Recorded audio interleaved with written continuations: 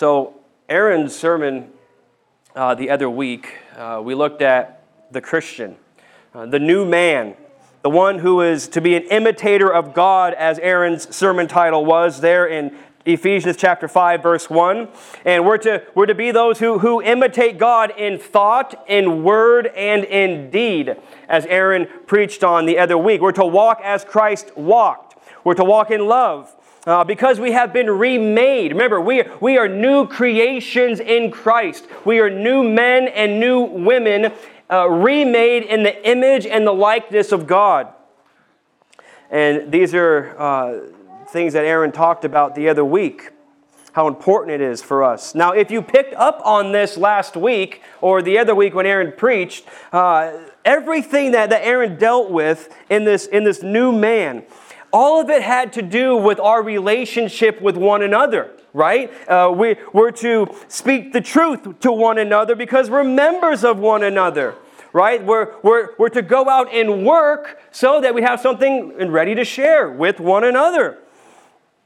And we're to build one another up with our speech and our words. We're to be kind to one another. We're to be forgiving toward one another. So all of this deals with our relationship in the church as Aaron preached the other week. And now, this morning, Paul is going to shift gears a little bit, as it were. And now we're going to talk about, okay, now what our dealings amongst ourselves, now our dealings in the world. How do we, as new men and new women in Christ, relate to the outside world? How do we relate to non-believers? How do we rub shoulders with them? What does that look like? What are we supposed to do? How are we supposed to act? What is the purpose of us being out in the midst of the world? And there are a few options for us, really. I mean, we could completely disengage with the world and say, well, the world's evil. I don't want anything to do with the world. I don't want anything to do with unbelievers. And we can completely just remove ourselves from that. I've seen this before. Or, second thing we could do here is we can, in an attempt to win unbelievers, because that's biblical, right? We want to win those to Christ. We could become just like the world, and look like the world, and smell like the world, and taste like the world, and act like the world in order to try to win the world. And this is not my point this morning, but that doesn't work. Or, number 3 is this, is that we can go into the world as a beacon of hope and be what Christ made you to be, a child of light. A child of light. Brethren, that is what Paul is talking about this morning. That is what he is exhorting us to be this morning. We see it there in verse number 8. You are children of light. Now walk as a child of light. Be a beacon of hope in the world. And now notice what Paul says here in verse 8. He says, for at one time you were darkness, but now you are light in the Lord. Now notice here, it wasn't as if you were in the darkness. You were darkness. You see that? It was a state of being. That's who you were. You were dark. Darkness and walking in death, not just in the darkness. But now, you're not just in the light, although that's true. You are light. You are light because of the transforming work of the gospel of Jesus Christ. As it says there in 2 Corinthians chapter 4, verse 6, the God who said, let light shine out of darkness, right? Genesis chapter 1, God spoke, let there be light into the darkness, and light came. That same God, as it says in 2 Corinthians chapter 4, verse 6, has shone in your heart to give you the light of the knowledge of the glory of God in the face of Jesus Christ. God has shone into your heart and opened up your eyes to the light, the Lord Jesus Christ.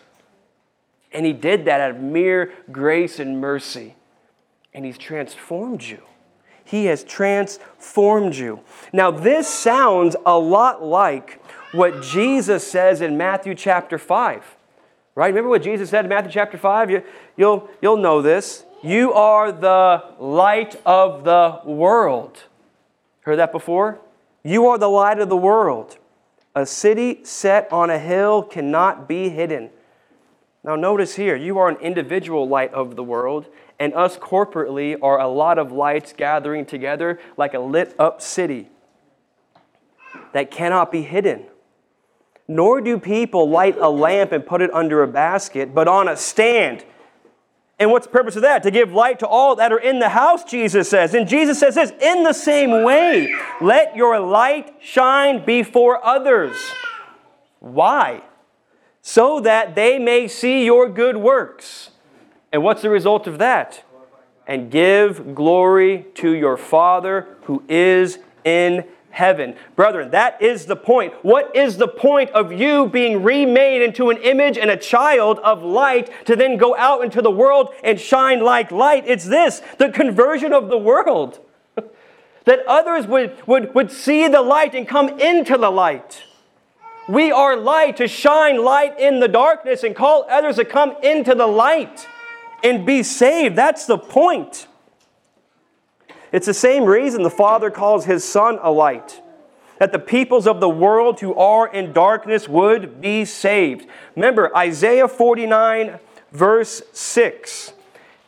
Yahweh says to His servant, I will make you a light for the nations, that my salvation may reach the ends of the earth. It's about the Lord Jesus Christ, the true light that's come into the world, to be sent to the ends of the earth, that salvation may reach into the deepest, darkest parts of our world. Now, with all that in mind, here I want to ask this question: what do children of light look like? That's the title of the sermon this morning.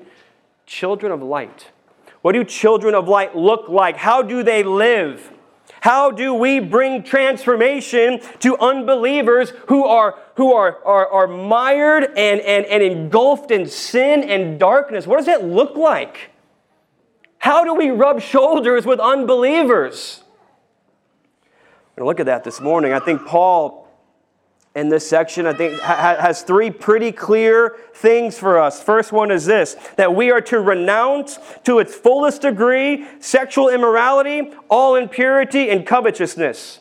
Three broad sins, three broad strokes of sin that characterize the unbelieving world. We're to reject that. Number two is this, we're to instead bear the fruit of light. We see that there in verse 8 and 9. We're to bear the fruit of light. Goodness, righteousness, and truth. Number three here, that we're to work for the transformation of unbelievers by exposing the deeds of darkness and calling others to come into the light. We see that there in verses 11 through 14. That's where we're going this morning. This is important for us to think about. We're children of light. You're a child of light. That has implication on how you live, right? So this whole second half of Ephesians is all about. Now that you've been made new in Christ, now that you've been saved and adopted and made a child of light, how then shall we live? How do we rub shoulders with unbelievers? So let's look at the first thing here. What a child of light is to do. What do they like? First one is to renounce, as Paul says in verse 3 here, but all sexual immorality and all impurity or covetousness must not even be named among you, as is proper among the saints, among God's holy people. Brethren, these are three broad brushstrokes of sin, and they must not even be named among you. The NIV puts it this way, must not even be a hint of. That strikes a little bit harder, at least into my own soul. Not even a hint of this.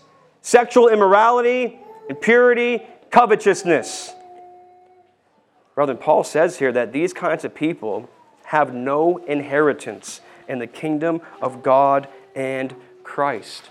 Sexual immorality in all of its forms must not even have a hint among us. Not even a hint. And remember, Jesus presses this even to the heart of the believer. Remember, you've heard it say, don't commit adultery. Okay, that's fine, but I say to you, if you look at a woman with a lustful intent in your heart, you've already committed adultery. Jesus presses to the issue of the heart. It's always a matter of the heart. That's where everything begins, is in the heart, brethren. Everything must be turned from. It has no place among God's people, God's holy ones. Brethren, listen, sexual immorality will destroy you. It'll kill you. And it'll destroy your witness in the world. And we read this all over the Proverbs. You read Proverbs 1 through 10, and you see constantly warning after warning after warning after warning of sexual immorality, sexual sin. Proverbs 8 talks about costing you your life. Chapter 7, a disgrace that will not be wiped away. And we see all over the Bible that we're to flee sexual immorality. It's an interesting way to put that. You're to flee sexual immorality, not to fight against it. You don't fight against sexual immorality. You run. You run away. It's an interesting picture there. We talk about fighting sin, and you don't fight this one. You run. You flee. Just like we see Joseph doing in Genesis. Remember Joseph? At the end of Genesis, Potiphar's wife tries to lay hold of him and says, "Lie with me." And he doesn't give any argumentation, doesn't try to fight sin. What does he do? He runs. That's the picture for us, brethren. You got to run. Flee sexual immorality. Paul also talks about greed and covetousness. Must not even be named among us. Why is coveting such a problem? You ever thought about that? We were reading in the Jesse tree thing, our reading the other night, and reading through the Ten Commandments. The Ten Commandment is not do not covet. You guys understand that? I know we often think that. It's not just don't covet. I was reminded about that, was it last night or whenever we read that? It's don't cover your neighbor's wife, don't cover your neighbor's ox, don't cover your neighbor's donkey, don't cover your neighbor's male or female servant, don't covet anything. No coveting. Why? Well, brethren, those who are constantly coveting, they're discontent. They are discontent with what God has given them. They are ungrateful and never satisfied. You don't need to covet anything. Everything that is Christ's is yours and ours. We have an inheritance that is perfect, undefiled, and unfading, kept in heaven for us. It all belongs to us. There's no need to covet anything that someone else has. And for the Christian, really, the opposite is true, right? Instead of discontentment, we have contentment. Instead of being ungrateful, we have gratefulness. Instead of never being satisfied, we are satisfied ultimately in Christ. There's no need to act like the world acts. And remember, the covetous person in the Bible takes on a form of only being concerned with storing up more and more for themselves. We see it all over the Bible. And as Paul says in verse 5 here, he says, someone who is covetous, that is an idolater. That's interesting to think about. We're nice and we're posh out here in the West, and we're so sophisticated that we don't bow down to idols. You ever go into Southeast Asia or any other Asian country like that, and you see people and they are bowing down to statues. And us here in America, well, we're not that foolish. We would never bow down to a stone statue. We just bow down to little paper money or little numbers on a computer screen on our cell phone when we check the bank account, right? It's interesting to think about that. And what's the problem with idolatry and covetousness or greed, or always just being concerned with storing up more for yourself. Brother, this all pulls at our hearts. Wealth and possessions can easily replace God. I don't care how much money you have or don't have. This pulls at all of our hearts constantly. Constantly. We need to be on guard against this. For money being our security rather than God. We need to be on our guard of money being the object of our love and devotion. We need to be on guard of that. Because that's how the world is. That's how the world acts. Give me more, give me more, give me more. There's a famous billionaire who was asked, how much money is enough? And he said, just $1 more. Just one more. How much is enough? Just one more. And that's how it is. That's how the human heart is. And Paul says, stay away from that. It'll destroy you. The covetous and greedy person has an unwillingness and a hesitancy to help other people. And we see this in the parable of the rich fool. There is an unwillingness and a hesitation to help other people. Just constantly building, and you guys know that story, I'm not going to go there, but constantly filling his barns. He gets more crops, and he builds a bigger barn. He's got more crops, and he tears that one down and builds a bigger one. Why don't you go share that with other people? Go be a blessing to others. Don't just store up for yourself. God has blessed you. Use it for the good of other people. That's the danger for us. It pulls at the heart, and we got to be on our guard against it. On our guard against all covetousness and greed. Brother Paul says that these are not proper for children of light. It's not proper for the holy ones. We're set apart from the ways of the world, and we're set apart for the things of God. Serve the Lord with what He has given you. And then Paul says here in verse 5, why is this? Why do we avoid these things? Why is that? Well, Paul's pretty clear here. Two things. These kinds of people, the covetous, the greedy, and those that live in sexual immorality and impurity have no inheritance in the kingdom of Christ. None. And the wrath of God comes upon those sons of disobedience. And you know what's so glorious, brethren? What does it say there in 1 Corinthians 6? Paul gives a very similar list here. He lists a number of vices. Let's just actually go over there. 1 Corinthians chapter 6. Very similar over here. Starting in verse 9. 1 Corinthians 6:9. Paul says, "Or do you not know that the unrighteous will not inherit the kingdom of God?" Very similar here. He says, "Don't be deceived. Neither the sexually immoral, nor idolaters, nor adulterers, nor men who practice homosexuality, nor thieves, nor the greedy, nor drunkards, or revilers, or swindlers will inherit the kingdom of God. And such were some of you. But you were washed, you were sanctified, you were justified in the name of the Lord Jesus Christ and by the Spirit of God." Brethren, that is good news for us. Because you know what? Such were some of you. Sexually immoral, impure, greedy, covetous, always looking to get more and more and more. But you were washed.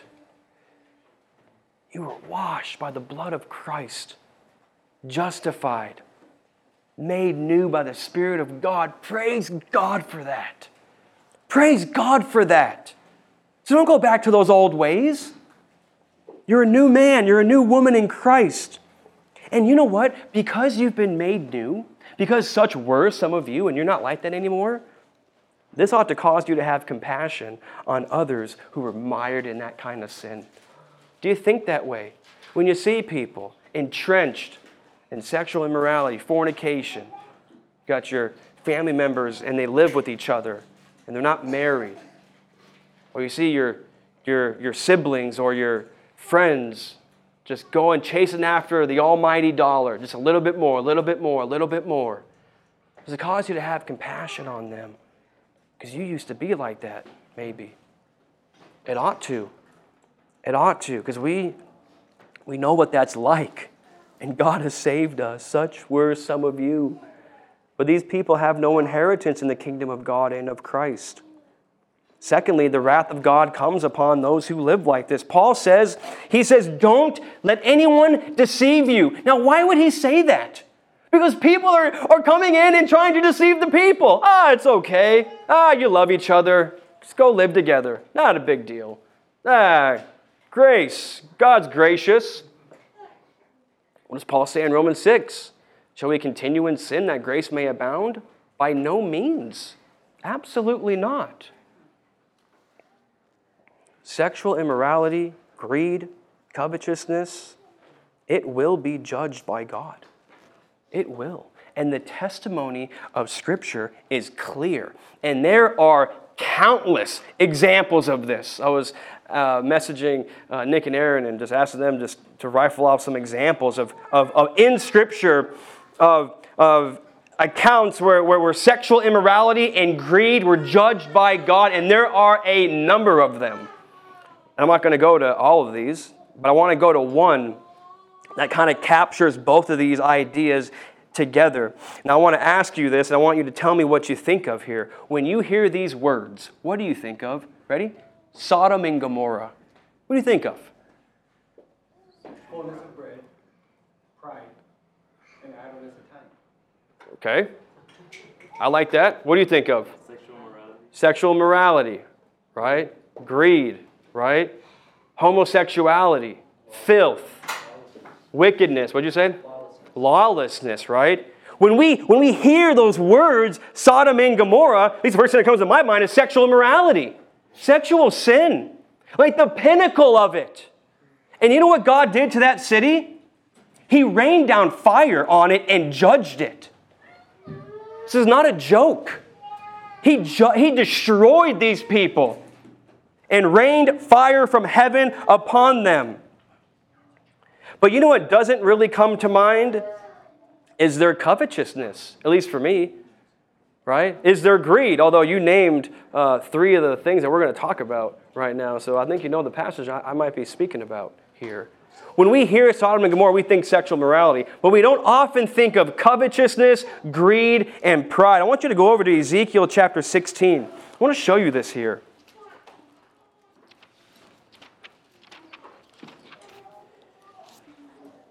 Ezekiel 16, God is rebuking very firm Jerusalem in this whole, really most of the book, but really in this section. Ezekiel 16, and I want to read verse 49 and 50. Ezekiel 16, verse 49. God says this, and he's talking to Jerusalem. Behold, this was the guilt of your sister Sodom. Now, right away, it's not good to be said to be related to Sodom. You don't want to be related to Sodom. You don't want her to be your sister. That's not a good thing in and of itself right away. Okay, well, what were the sins of Sodom that Jerusalem were committing? Look what it says. She and her daughters had pride, excess of food, and prosperous ease, but did not aid the poor and needy. They were haughty or prideful and did an abomination before me. So I removed them when I saw it. Sodom and Gomorrah, sexually immoral. A city and a people who walk in pride, who have excess of food, prosperous ease, and they're storing it all up for themselves, covetous and greedy, and not aiding the poor and needy, not strengthening the hand of those around them. And what did God do to them? He removed them. He removed them. Don't be deceived, brethren. The wrath of God comes upon the sons of disobedience. And you see it with Sodom. And you know what? Sodom is used as an example. That's why I chose this one. Because it's used as an example of judgment all over the Bible. All the way into the New Testament, everywhere. A picture right here. The wrath of God comes upon those who live like this. And then he says this. He says, don't become partakers with them. These kinds of people, verse 7, therefore do not become partakers with them. What does that mean? We need to understand that. That's an important phrase. Don't become a partaker with them. Well, what does that mean? Well, I'll tell you what it doesn't mean. First is this. It doesn't mean do not associate with them. That's not what the text is saying. That's that first option back in the middle or in the beginning, right? We just remove ourselves and say, oh, you are living in sin, you're greedy, you're impure, I'm just going to remove myself away from you. The Bible says don't become partakers with them. That's not what this text is saying here. Remember what Paul says in 1 Corinthians chapter 5, verse 9 and 10. You can go there if you want, or you can just listen. Paul says this. He says, Now I am writing to you not to associate with anyone. No, back up a little bit. Verse 9, I wrote to you in my letter not to associate with the sexually immoral people. Okay, so Paul wrote to these people and said, don't associate with them. And then he clarifies, Not at all meaning the sexually immoral of this world, or the greedy, or the swindlers, or idolaters. There's our grouping. Since then, you would need to go out of the world. You would have to leave the world to not associate with them. They're everywhere. So Paul's clarifying here. I don't mean don't just get away from them. You have to leave the world. And then he clarifies that, but I am writing to you not to associate with anyone who bears the name of brother if he is guilty of sexual immorality, greed, or is an idolater, reviler, drunkard, or swindler, not even to eat with such a person. So my point here is this.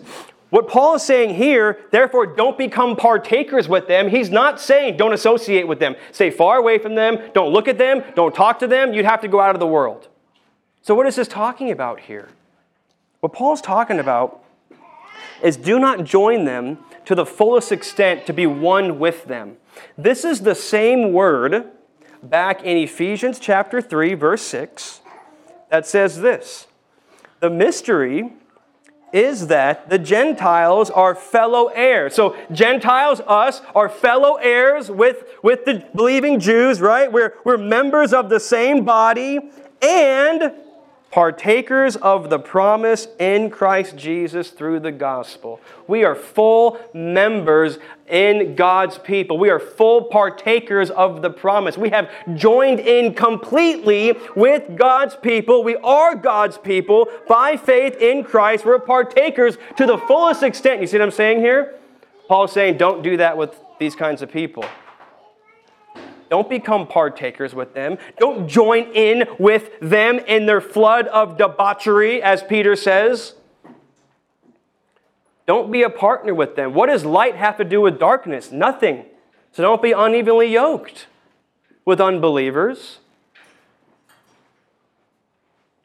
And we see Christ doing this all the time in the Bible, in the gospel accounts. He's around, like Minos mentioned in the Friday night Bible study. I mean, he finds himself with prostitutes and tax collectors. I mean, you don't get any more sexually impure or greedy as that. But what do we see Christ doing? Being a partaker with them? Absolutely not. And he's not just hanging out and having kumbaya either. That's the other pitfall that Christians fall into. Oh, we're just hanging out. Well, Jesus did it. Stop. Jesus was around them and called out their sin, which we're going to talk about in a little bit. He came there to win them and did win them. He didn't partake with them. That's what Paul's saying here. Don't be a partaker with them. Don't join in with them. And he says, why? At one time you were darkness, but now you're light in the Lord. So walk as children of light. So brethren, for us as God's people to be a child of light, first of all, it means this. We got to walk as a holy people. We got to not participate in the debauchery of other people and be set apart for God's purposes. And in that, God is glorified. And in that, you are shining light in the midst of darkness. Secondly, this one will be a little bit shorter. Children of light produce the fruit of light. So the first one is we don't take part in these wicked sins that God is going to judge, and those who practice have no inheritance. Number two, we produce the fruit of light. The children of light produce the qualities of light. Okay? Children of light produce the qualities of light. Now let me ask you if you've heard this expression before. The acorn doesn't fall too far from the tree. You heard that before? That English idiom? Have you heard that before, Lydia? No? Okay, yeah. All right. It's okay. It's just in English. Have you heard that? Yeah, is that something that the French have? No? Maybe? Oh, yeah, you've heard it. Okay. So the acorn doesn't fall too far from the tree. What does that mean? Well, essentially, it just means that your children are kind of like you, right? All right? Your children bear the image and the resemblance of their parents, for better or for worse, right? I see this all the time in my classroom.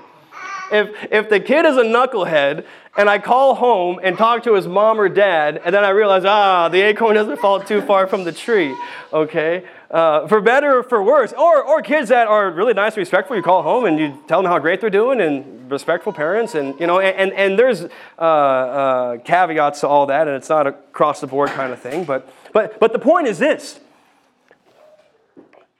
As children bear the image of their parents, the children of God should bear the image and resemblance of our Father. And God is the one who is good. And God is the one who is right. And God is the one who is true. And so children of light, brethren, we bear the image of, because we're remade in the likeness of Christ our Savior, bearing these fruits of goodness, righteousness, and truth. Now, I want you to notice just quickly here that these three, I think, have an opposite of the previous sins listed here. And I'll kind of talk about this as we go. But these three kind of match up with the three sins already mentioned here. The goodness. Children of light produce good. God is a God of goodness. God is a good God who does good things for His people. God is described this way in Nehemiah chapter 9, verse 25. You can write that down. We're not going there. But it shows how God showed benevolence and kindness to Israel. When Nehemiah is praying, he says that God gave His people cities, rich land, orchards, and fruit trees. He gave good things to His people. And then it says there that, so they ate and were filled and became fat and delighted themselves in your great goodness. God is the great giver of gifts. He's the great giver of gifts. And in the same way, church, if we're going to bear the fruit of goodness, we need to be those who are vibrantly active for the concern and the good and the welfare of other people. To bear the fruit of good is to do good for others. It is to be others-oriented. To be others-oriented. And this is the exact opposite of the one who's greedy and covetous, is it not? We are looking how to bless others. Looking how to dispose of goodness to other people. We see this with Jesus. We mention this verse all the time. You should have it memorized by now. Acts 10:38. Jesus went about doing good. Doing good. He was always looking out for the interests of other people, not Himself. And we see that the goodness of Christ finds its climax in Him laying down His life for us. There is no greater good that God did for us and laid down His life to save you. This is what Titus 3 says. It says that when the goodness and loving kindness of God appeared, He saved us. The goodness of God. When it shows up, we get salvation. What a blessing that is. What a blessing that is. And this sounds like the good works back from Matthew chapter 5. Your self-sacrificial service and giving wins people to the gospel. We got to understand that. It's not just about preaching truth. That's true. We should do that. But our good works, it causes people to glorify God. And people don't glorify God if they're not converted. Your good works, your self-sacrificial service toward others, coupled with the gospel of grace, opens the door for salvation. And brethren, we see it all over church history. Countless testimonies, countless stories. You can think of them on your own. Where Christians go in, they do good for the people, and it opens doors wide open for the gospel. Doing good. Also bearing the fruit of righteousness or right doing. God is the one who does right. God does what is right. And for us, as children of light, we walk in God's world, God's way. And you know what? This is part of the point of Proverbs. I was thinking about this as I was looking at some of these cross-references here. Remember what Solomon says in Proverbs? He says, He has written so that we would receive instruction in righteousness. He writes Proverbs to instruct you how to live as a king and queen in God's world. To do what is right. Kingly wisdom. To rule well as God's children. To do righteousness. Someone prayed it earlier. Micah 6:8. What does God require of you? To love mercy, to walk, or to do justice and walk humbly with your God. To do what is right. That's what God requires of us. And you know what? Proverbs 14 says that there is a way that seems right to a man, but its end is the way of death. People think there's a right way, but it's not governed by the Scriptures. They do what's right in their own eyes. Remember, that's what the book of Judges, it's constant refrain there. Everyone doing right in their own eyes. But how do we know what the right thing to do is? You know what God says in Deuteronomy chapter 12, verse 28? He says, if you obey my commands, you will be doing what is good and right. So what's the right thing to do? We got to go to the Scriptures. We got to govern ourselves by what has God said, seeking to honor God and walk in His ways. And the last one here is truth, truthfulness. Christians bear the light of truth because we follow the truth. Who's the truth? This is the textbook Sunday school answer. Just shout it out. Jesus. That's right. Good job, Caleb. I see you back there. Right? Jesus. John 14:6. Jesus said, I am the way, the truth, and the life. Right? We follow the truth. We walk in the truth. Aaron said the other week that we speak the truth with one another. No more lying and falsehood. That's the old man. That's the old woman. No, we speak the truth to one another. Why? Because we serve a God of truth. A God of truth. We read the truth, right? Jesus said in John 17:17, I love this passage. Sanctify them by the truth. Your word is what? Truth. We read the truth. We study the truth. We follow the truth. We rejoice in the truth. Right? 1 Corinthians 13. We don't rejoice in falsehood. We rejoice in and with the truth. And the opposite of truth is falsehood. Falsehood. Brethren, Christians are genuine people. Genuine. We're not false. We're not false. Because God is not false. God is true. We're genuine. We don't act one way on Sundays and then we go walking in another way Monday through Saturday. That's what the unbeliever does who comes to church on Sundays. They got their act together for a few hours and they go out and walk in falsehood. That's not how Christians are. We walk and speak the truth. And brethren, these fruits, goodness, righteousness, and truth, bear powerful witness in the world. Powerful witness in the world.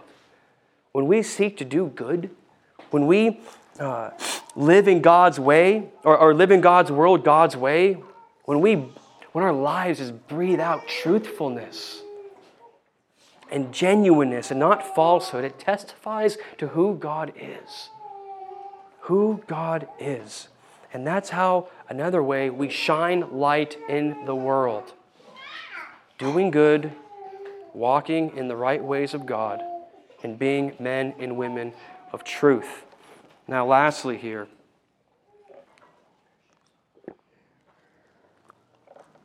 children of light labor for the transformation of unbelievers who are entrenched in sin. I want to read 11 to 14 here. It says, take no part in the unfruitful works of darkness, but instead expose them. For it is shameful even to speak of the things that they do in secret. But when anything is exposed by the light, that's you, it becomes visible. For anything that becomes visible is light. There's transformation there, you see that? Therefore it says, awake, O sleeper, and rise from the dead, and Christ will shine on you. Brother, this whole emphasis in this last section here has to deal with light's transformative power. Light transforms. It transforms a room. It transforms a plant. It transforms a person. You can't live without light. That's how God made the world. You guys see that? You guys recognize that? God spoke light in the darkness. He gave light. He made it, the world, such that nothing can live without light. Light gives life. That's the point. It gives life. Now, Paul says here to take no part in the unfruitful works of darkness, but expose them. Now notice this. Not only take no part. Not only remove yourself from these works of darkness, don't join in them, that's easy to do sometimes, right? Easier to remove yourself and say, I'm not going to participate in that. I'm just going to remove myself from those works of darkness. But there's more involved. Lest you become a hermit and self-righteously look down on all people who are not Christian. Don't just remove yourself from them. Don't just take no part in the unfruitful works of darkness, but what? Expose them. Expose it. Uncover it. Bring it into the light. Now listen, there are risks involved in exposing darkness and exposing sin. There's a risk involved. John the Baptist, he tells Herod, it is unlawful for you to have your brother's wife. You can't do that, Herod. Remember what happened to him? They didn't like that very much. What happened to John the Baptist? Got his head chopped off, beheaded. There's a risk involved there, shining light in the darkness. Remember Stephen?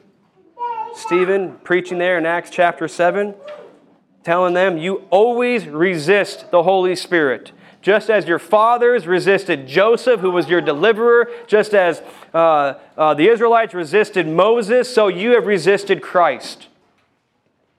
Shining light in the darkness. And they killed him for it. There's risk involved. But, there is great reward involved when we are faithful to do this. Remember Jesus? He comes to the woman at the well in John chapter 4. And he says, where is your husband? She says, I have no husband. And he says, you're right, you have no husband. You've had 5 husbands, and the man you're with now is not your husband. Ooh, he speaks right into there and reveals darkness. And what happens to her? She goes back, she believes in Christ. She tells the whole city of the Samaritans, they all come out and they say, we have believed, we've seen, this is the Christ. And they get saved. We see Peter preaching in Acts chapter 3 on the day of Pentecost. He looks at those Jews and he says, you crucified the Lord and Messiah. You crucified him. You killed him. This Jesus whom God raised from the dead is Lord and Christ. And they were cut to the heart. And 3,000 souls got saved and went into the waters of baptism, confessing their sin and believing in Jesus Christ. Next chapter, Acts chapter 4, Peter says again, you denied the righteous one and killed the author of life, exposing the greatest darkness ever to walk or to happen on the face of this earth. 2,000 more people are saved and baptized. Jesus himself comes to Saul on the road to Damascus in pure light. Blind Saul. Saul, Saul, why are you persecuting me? Uncovering his dark sin. God saves him and uses him. That should be encouraging for you. There's risk involved, yes, that's true, but there is glory to be had. There is good fruit there. God saves. That's the purpose of exposing sin. And listen, we got to get this right. If we don't expose sin with the light of the gospel and the light of God's word, sinners are left in ignorance. They're left in ignorance. It must be uncovered. It must be exposed. And listen, the mission of the church is not just to improve the moral behavior of the world. We don't just go out into the world and say, that's bad, knock that off. Don't do that. Don't knock that off. Stop doing that. Do this. That's not what the mission of the church is. We're looking for complete, total transformation. We call out the deeds of darkness, not so that they would just be morally upright people, but that they would come out of the darkness and into the light of Christ and be completely and radically transformed and remade. That's what we're looking for. That the gospel would come in and change them from the inside out. Church, we got to expose darkness and shine our light in order to win people. To win them. That's the point. Not to put people down, not just to win arguments, not just to prove that someone's theology is bad or heretical. Not to just win, but to win them. To win them. That's what Titus says in Titus chapter 1. He says to rebuke false teachers so that they would be sound in the faith. Not just to win an argument and tell them you're wrong, to win them. We can't miss that. We can't miss that. We want to win sinners to Christ, that they would come into the light and be transformed by the light. It's what Paul says here. When anything is exposed by the light, it becomes visible. And anything that becomes visible is light. That's what we want. We want people to come out of the darkness. And this is the call of the church here. Verse 14, this is our call to unbelievers. Awake, O sleeper, and arise from the dead, and Christ will shine on you. Oh, people are asleep. They're dead in their sins. The church is not dead in their sins. The church has already arisen to new life. And we're seated with Christ in the heavenlies.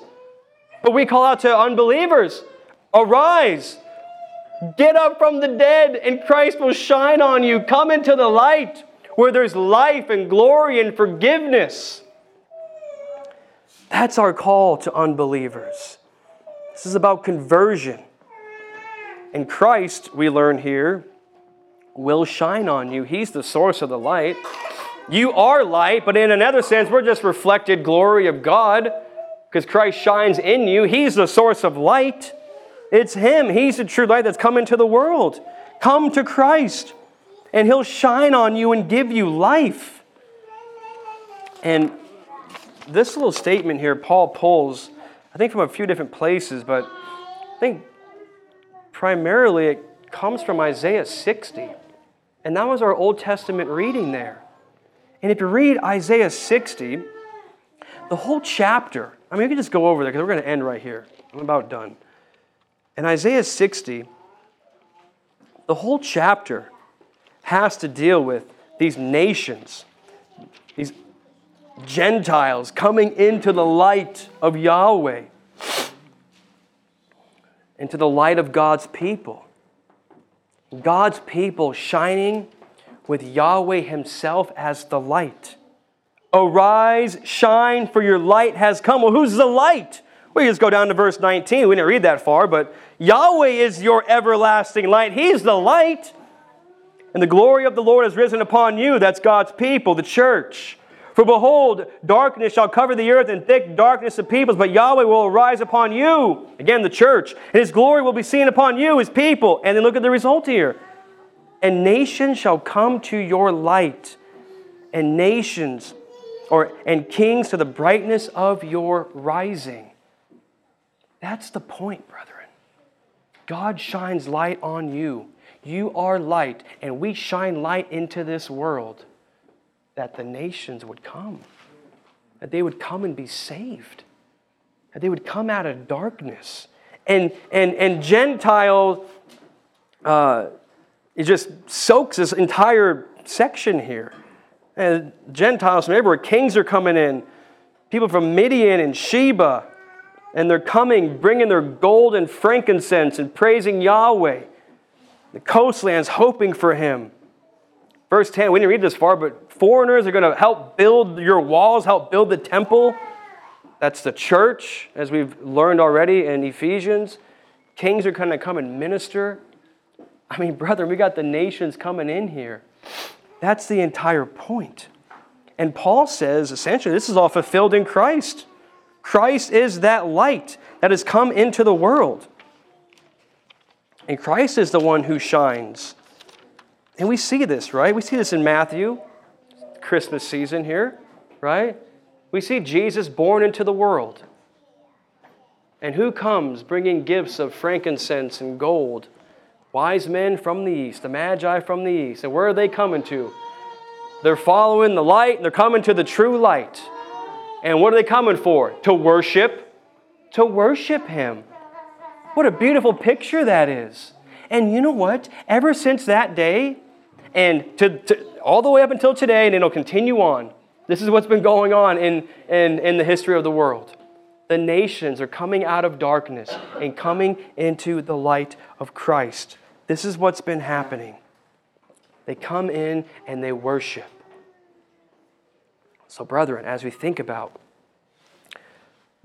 who we are as children of light, remember, as God's people, we are to walk in holiness. We are to bear the fruit of light. And we may God help us, labor for the transformation of unbelievers who are in darkness, calling them to wake up, O sleeper, rise from the dead, come to Christ, and He will shine on you. Let's pray.